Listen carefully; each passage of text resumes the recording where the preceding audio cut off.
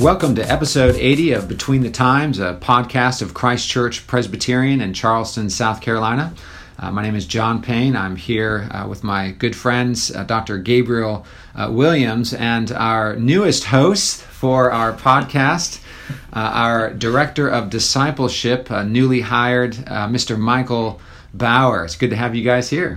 Thanks. Good to be here. Good being here. We are here at 104 Broad on the corner of Broad and King in downtown Charleston at the Christ Church offices. And we are excited today as we launch into a few more episodes for the podcast. We hope our listeners haven't been too frustrated with us as we've been kind of hit and miss over the last few months. Things have been very busy here. If you know anything going on at Christ Church, you know there's been a lot of transition, a lot of busyness, and we're so thankful for what the Lord has been doing, but haven't really kept up with the podcast. But we have all intentions of cranking this thing up here in the next few weeks. But we do want to talk this morning with our new Director of Discipleship, Michael Bauer. He has recently graduated with his Master's of Divinity from RTS Charlotte, that's Reformed Theological Seminary in Charlotte, North Carolina. He has moved here just a couple of weeks ago with his wife of 5 years, almost 5 years, Sarah Bauer. And she is pregnant with their first child, and so lots going on for you. You're trying to cram in all the stressors into one thing: graduation, a move, a new baby, new job. Right. It's all happening. So why don't we begin, Michael? By we want our listeners to get to know you a little bit. You're obviously filling big shoes with Ross having left, but we are so excited about the Lord bringing you here. And so tell us a little bit about your background, where you're from, maybe about where you went to college and those kinds of things. Okay. Yeah, I was born in Pennsylvania, in Chambersburg, Pennsylvania. It's the southern border of Pennsylvania, and then moved to New Jersey, I think when I was 9. My dad is an accountant, a CPA, and my mom for a long time taught second grade at a Christian school. Mm-hmm. She was a stay-at-home mom for a while, and then as we started to get into to middle school and high school, my brother, sister, and I, she started teaching full-time and just recently stopped to take care of my brother's baby. Wow. So she just recently retired. So were you a student in that second grade class? I was not. No. Okay. We didn't go to the Christian school. We were public schooled. Okay. And no, I was in 8th or 9th grade, I think, when she started that. Oh, okay. Maybe a little younger, but okay. Definitely out of second grade by that time. Both my parents grew up in Christian homes, and I think their parents grew up in Christian homes as well. So there's a long lineage of Christian Christian background, and so I was blessed by that. Just the fact of growing up in a Christian home. Anytime the church doors were open, we were there. You had a drug problem? That's what you got drugged to the church every time the doors were open? Exactly. Drugged to the church, yep. So we attended and my parents still attend an evangelical free church in the Evangelical Free Church of America. And that was a good, godly, Bible-believing church. The pastors were not Reformed, but they knew their Bibles well enough anyway, and they were very influential in my life. And it was when I was 16 I felt a call to ministry, to full-time ministry. Wow, 16. High school. Yeah. So perhaps we have a few teenage listeners to our podcast. Tell our listeners about that, how that happens as a 16-year-old. Unusual. I would think so, and I'm not sure exactly how it happened, except to say that it was a work of the Spirit. Sure. And just felt a deep longing for the people of God, for ministering to them, I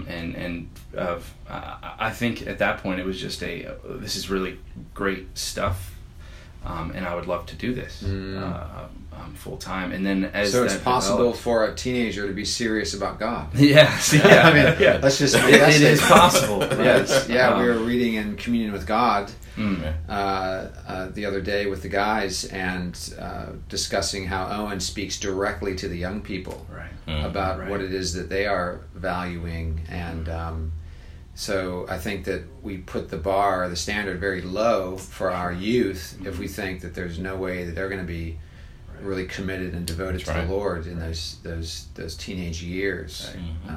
So that's encouraging to hear that the Lord's work in your life as a teenager. Yeah. Yes. And that sense of call really just developed as I went through high school, and I pursued that call to a Bible college in Lancaster, Pennsylvania. I went to Lancaster Bible College, and hoping to study pastoral ministry, to learn my Bible better, and to have a better solid foundation. So going into pastoral ministry, I would be better equipped to do the work. But it was while I was there that I really started to study my Bible a lot more. It was a great time of learning from professors who knew a whole lot, and who were godly men and able to teach us well the Bible. And it was while I was there that I started to read outside of my background and tradition as well, and started to read a lot of Reformed folks. And I started to understand something of the doctrines of grace, of the fact that it's not our own exertion that brings us to salvation, but it's the work of God, solely the work of God. Any titles that had an impact on you in those days? It's hard to recall exactly. There were so many different things, and a lot was conversation with professors and fellow students as well. I would say reading Holiness of God, Sproul is just a classic for understanding who God is, and really it was that understanding that led to more of a firmer grasp on the doctrines of grace. Is when we see who God is in His splendor and His holiness. Then we understand a lot better, I think, our own sin and unworthiness, and the fact that there's nothing in us that is good, that is naturally drawn to God, essentially, and that He draws us to Himself. And so R.C. Sproul, Holiness of God, Sproul, I think yes. Companion to that would be his Chosen by God, which a lot of people have read, and it was sort of a gateway into the Reformed faith. Yeah. And so it was during that time that I was reading these things, studying my Bible more, seeing the scriptures just open up into just a more clarity and able to see that. And then it was while I was in college, a group of friends and I went to a Ligonier conference, a Ligonier National Conference. We drove down from Pennsylvania to Orlando and spent the week down there. And that I was already firmly convinced of the Calvinism in terms of how people understand it, the soteriology, right? The Calvinistic soteriology. I was firmly there.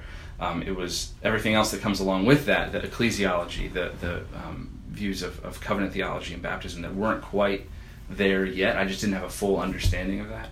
But then went to the Ligonier conference, and that I think is just far more formative in my direction than I certainly realized at the time, and now reflecting back on it, it's far more formative. Was far more formative for me. But it was there that we were singing hymns. We were singing wonderful classic hymns of the faith, and I had been going to a broadly evangelical church where there was contemporary music. I was involved in that. I was playing music and things, and was listening to these hymns and the wonderful sermons that were preached. And I just thought to myself, why isn't church like this? And so I left that conference, and the next Sunday was at a PCA church, and haven't looked back. Wow. So that was sort of my journey from the Evangelical Free Church to the PCA. So you've talked about going to Lancaster Bible College, and then you eventually went to RTS Charlotte. Did. So kind of like the next couple of years, or you take some time off in between? Yeah, so I knew that into the PCA, I knew that I wanted to do. That's the church I wanted to be a part of. I wanted to be a part of a Presbyterian confessional church, and I realized Bible college degree is not going to be sufficient for that. So I knew when I graduated that I needed to continue my education. I just also knew I didn't want to do it right away. So I took a year and worked at a job. I worked at the Alliance of Confessing Evangelicals. Oh. I was there for a year, and then my wife graduated, and we got married that summer after she graduated. In 2014, and then we lived in Lancaster together for a year, and I stayed at the Alliance. So I was there for a total of 2 years, and then felt the Lord leading me in a couple of different ways, just saying, okay, now's the time for seminary. And so I applied to RTS Charlotte. Was the only school I applied to, and I got in, and we moved down to Charlotte, North Carolina. About a year into marriage. And so, in seminary, I mean, you're doing a lot of training in theology, training in church history, philosophy. Now that you're kind of out of seminary, what are some concrete lessons you gained from seminary? Probably just beyond just book reading. Right. What are some concrete things you learned from your seminary training? And if I can add to that, a lot of people think that seminary is a waste of time. They obviously they don't really know what they're talking about. Right. But they'll say things like, the disciples didn't go to seminary. Martin Lloyd Jones didn't go to seminary. Why seminary? Why is it necessary? Doesn't it just make dry, dusty theologians who lose their first love? So I would throw that in there as well. Okay. And say how do you respond to that, even as you Right. discuss your own experience at RTS Charlotte? Right. First of all, I would counsel a person saying that, who wants to go into ministry and saying, why do I need to go to seminary, to gain some wisdom. Talk to pastors, talk to people who have gone before you, and don't just think that you can do all of this on your own. Seminary is extremely beneficial. It was I know that it's only been a few months, and so I don't have a whole lot of time. I haven't had a whole lot of time to look back, do a real retrospective. But I know for a fact that I'm going to look back at those 3.5 years as extremely foundational, formative for my ministry. To have time to study those things exclusively, the church history, Bible, philosophy, theology, to study those and to just dive into it with people who have, with professors who are experts in their field. Yes. You just don't have that in the local church all the time. There might be some churches that are exceptions to that, but the seminary professors have such a wealth of wisdom and knowledge that, and it's concentrated wisdom and knowledge that's right in one spot. And the professors at RTS and all of the campuses have to subscribe to the Westminster Confession of Faith and catechisms, and so you don't have a situation where a professor can just go off the rails and teach what he wants. If he changes his views, he would be removed from that position. And so there's a real comfort as well and cohesiveness to all of the teaching, whether it's in systematic theology or church history and the way that's being applied to practical theology.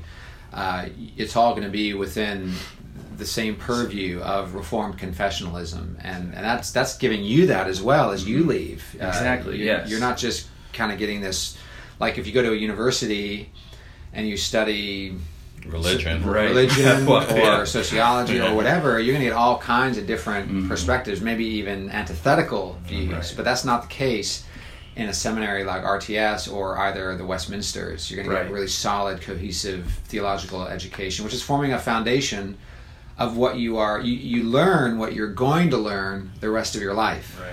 Right. Exactly. And so that foundation's there, and now you're pushed out of the nest into full-time ministry to apply all the things you've learned. Yeah, the goal isn't to teach you everything. It's to give you the tools to be able to learn for the rest of your life, the rest of your ministry. And no, right, exactly what you said, John. I mean, the professors at RTS don't have tenure. Every year, every year they have to re-sign a statement that says they still hold to the Westminster Confession of Faith. And now, why would they do that? I mean, isn't that kind of mean? Isn't that being just suspicious, job distrustful? security, right? Why did the founders of RTS put that into place, do you think? Well, if you follow... Can you say Princeton? Yeah. If you just look at almost around. all of the American seminaries, there's a leftward drift away from professionalism. And it's to the benefit of the people who are still going there and want to be seminary trained to know that I don't have a professor who signed it 35 years ago and is basically off the rails teaching various other nonsense. Right. You know, when I transferred into the Palmetto Presbytery 6 years ago, it was such a healthy exercise to go back and to get ready for this transfer exam, where these men could ask me anything they wanted to make sure that I still was fully committed to the things that I took vows to defend and to teach when I was first ordained. I think that would be a healthy thing to do for ministers in the PCA in a few years. Because it would just, really reinforce things, and also perhaps smoke some guys out that have been having, question marks, or that really have walked away from certain things and haven't been upfront with that. Exactly. Man. Yeah, going back to your question, Gabe, I think one of the formative things that RTS instilled in my mind, and RTS Charlotte specifically, it's the only one I can speak to, the only one I went to, is a great love for the church, a great focus on the church and love for it. And every class, whether we're studying Hebrew or church history or ecclesiology and sacraments, it doesn't matter. Every class, there's a focus on the church. This is the reason that we are doing this, is to build solid churches to proclaim the name of Jesus Christ. And that is the focus. So all of that is it's just the central drive of RTS, and I can't recommend that school highly enough. And it's been that way for a long time. Back when I graduated before World War II, and the third graduating class, this was the same commitment. And Mike Kruger is doing such a great job there as president, and leading the school to great things. Yes. And so we're so appreciative of RTS Charlotte. I am so appreciative of RTS Charlotte, and now our church is going to be benefiting from a new graduate, and so we're thankful. Our listeners, some of them may not be familiar with the process. They may think, now why Ross has left. He was the assistant pastor, and now Michael's come in, and you're called director of discipleship. Why aren't we calling you assistant pastor? And why don't you just give our listeners, in a nutshell, kind of the process that you're in and the way our polity works to bring you to the place where you will one day be called assistant pastor. Right. So Presbyterianism is set up in such a way that not anyone can just walk in and say, I'm a pastor. I'm your pastor. And so I am the director of discipleship because I have not yet gone through the process of ordination to become a pastor. That process is a long one, and it begins with a call to ministry, and then an affirmation of that call, both externally and internally. But then another big step in that process is going to seminary, getting a Master of Divinity degree. So let's back up. You said something very important there.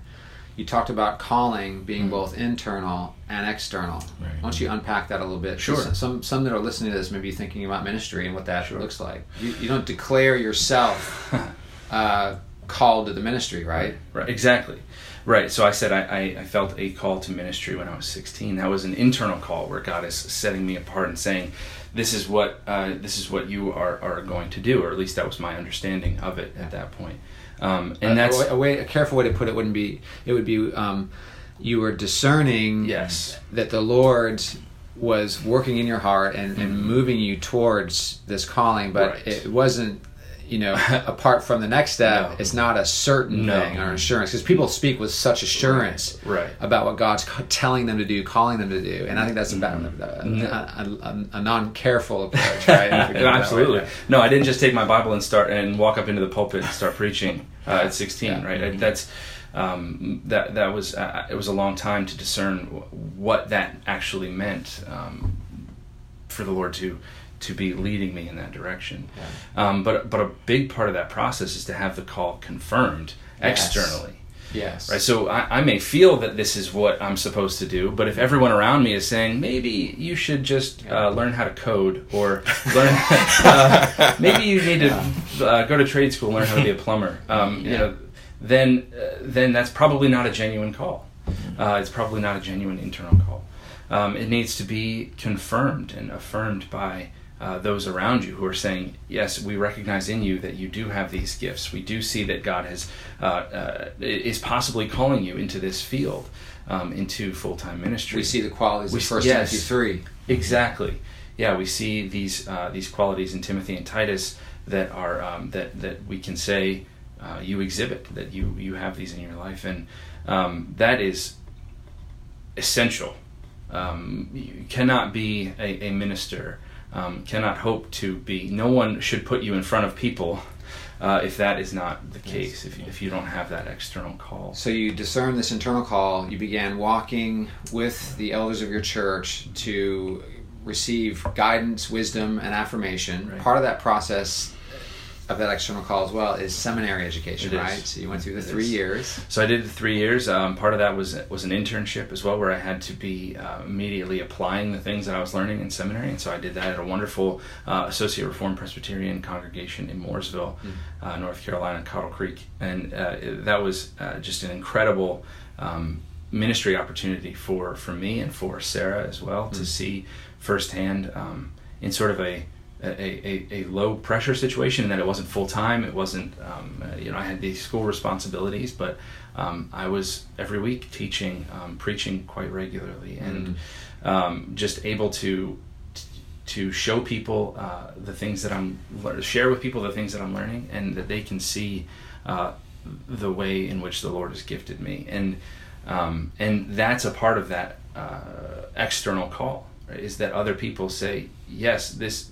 You did actually preach the Bible. Yes. You didn't speak heresy from the pulpit. You didn't do all these things that you shouldn't do. So that is a very important part. And then also another part of that is coming under care of the presbytery as a student of theology. Right. Basically, where the presbytery is saying you are a student of theology. You are in the process of learning these things, of going through seminary. You are, and a long part or a part of that is that you will eventually be ordained in the denomination. So you've graduated. You have your credential now as an MDiv, and you've moved here, and you've begun the process with the presbytery, with the credentials committee of the presbytery. And just very quickly, tell our listeners what that process is going to look like for you. So we'll include 5 written exams in different areas of sacraments, church history, and PCA history, Bible, theology, and church government, church polity. So those 5 areas, I'll have written exams in them, and then I'll have to also submit some written sermons and exegetical and theological papers that I have to write, and submit all of that to the committee, and then they review all of it and sit down with me at an interview, essentially, where a committee interview, where the committee is sitting there looking over the things that I've submitted to them and then asking questions. We call it an oral examination. Exactly. Yeah. It is more than an interview. It is more than an interview. That's true. That's a euphemism you just used. Interview. Sorry, I'll speak more directly. A grueling oral examination. Yes, that's right. for however long it requires, Yeah. right? From what I understand. And then if the committee approves all of the answers that I've given and all of the work that I've submitted, then I will go to the floor of presbytery and have another oral examination where I will be asked any number of questions from anyone in the presbytery. Just so our listeners understand, this is a comprehensive examination, both written and oral. We, as a presbytery, can ask Michael anything we want from the annals of church history, from the pages of Scripture, from our book of church order. And you say, Pastor John, isn't that a little bit much? I mean, aren't you guys, isn't that a little too much? I mean, really? Well, let's ask, what does a lawyer need to do to pass the bar? What does a physician need to do to pass their medical exams? Is it going to be okay if they don't quite understand the lower part of the anatomy of the body, or maybe they just need to know about the left side but not about the right side? We are physicians of souls. Amen. We are doing the work of the ministry, and it's a high calling, and so the worker must be well equipped to serve God's people and to begin a lifelong work of ministry in the church. And so traditionally and historically, Reformed Presbyterians have taken these things very seriously in terms of being prepared for the ministry. And so this is why we want to take a little time for you to understand this process, even as you get to know Michael, to know how to pray for him in the next few months, and God willing, by November, he will be ordained and set apart for gospel ministry, and will be our new assistant pastor at that point. So let's just kind of make it a broader sort of question here. And so you leave RTS Charlotte, and you know that you're coming into a church that heavily emphasizes the ordinary means of grace. And so the question becomes, how do you yourself discern your current position in light of the fact that we are known as a church that emphasizes those ordinary means of grace? How do you think your philosophy of ministry fits with that emphasis? Yeah, that is a broad question. I'll take my best stab at it. I see as my main goal is first of all to proclaim the name of Jesus Christ in all that I do and all that I say, and then secondarily to that is essentially whatever John asked me to do. Good answer. Good answer. And so that'll take a number of different. It'll go down a number of different avenues and take a number of different shapes. I am to support the ministry of the church, and I am under the authority of the session, and I am happy to be under the authority of the session. And so I will support whatever ministries John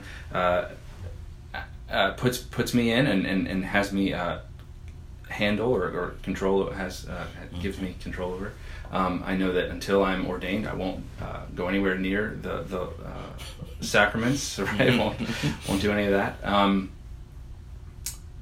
But really, I think I just see my main focus is proclaiming the name of Jesus Christ and ministering to the people of Christ Church.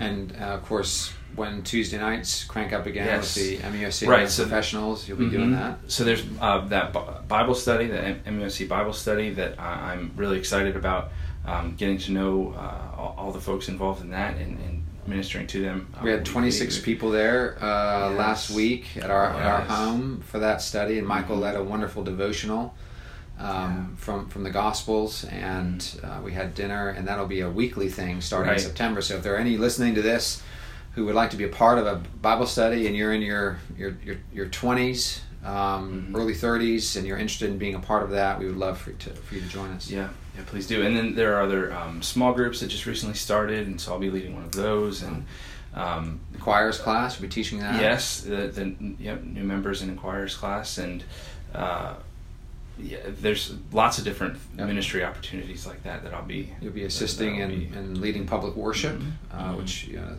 did such a great job last week, and we're looking forward to that. So yeah, I mean, it's just the responsibilities will only grow as you gain that ordination. Exactly. Well, once the presbytery, if the presbytery affirms my calling and affirms my position, then that'll change. And some might wonder, why is Michael not now regularly preaching? Mm-hmm. And that's precisely because in our presbytery we don't allow for unordained men to preach regularly. Mm-hmm. You say, well, why is that, Pastor John? Well, it should be kind of obvious because you don't want anybody just stepping into the pulpit who are not examined by the presbytery to make sure that their theology and views are in accordance with the Westminster Standards. Yeah. So this should be a comfort to those who are in PCA churches that we take these things seriously. Yeah, the session's job is to guard the pulpit. That's one of the responsibilities, is to make sure that the preaching coming from the pulpit is biblical. Amen. Amen. And that's important. So you have tell us about Sarah, yes, your wife, and about some exciting news. Yeah. So Sarah and I have been married for almost 5 years. It'll be 5 years in September. We met at Lancaster Bible College, and she was. You were making eyes at each other in Greek class? Yeah, that's right. Yeah, sure. And so we've yes, we have some exciting news. Yes, we have a son coming in September. We will meet our son. And what's the due date? September 23rd is the due date right now. Trimester. Yes, exactly. So we moved in July, or moved to Charleston in July, in when she was 6 months pregnant. So like you said, we're just ripping off the Band-Aid, getting all these things done at one time. Yeah. At least it's nice and cool for your wife, the weather, Oh yeah, that's right. Yeah, she loves that. Yeah, I think it was like 106 the other day. Yeah, it felt like 106. Yeah. Sarah is just wonderful. I couldn't speak highly enough of her, and her support of me, and her even her sense of calling to the ministry, as she supports me in my ministry. She told me, I think it was after we were dating for a long time, I could. I've always seen myself as a pastor's wife, or always wanted to be a pastor's wife. Wow. I said, why didn't you say that earlier?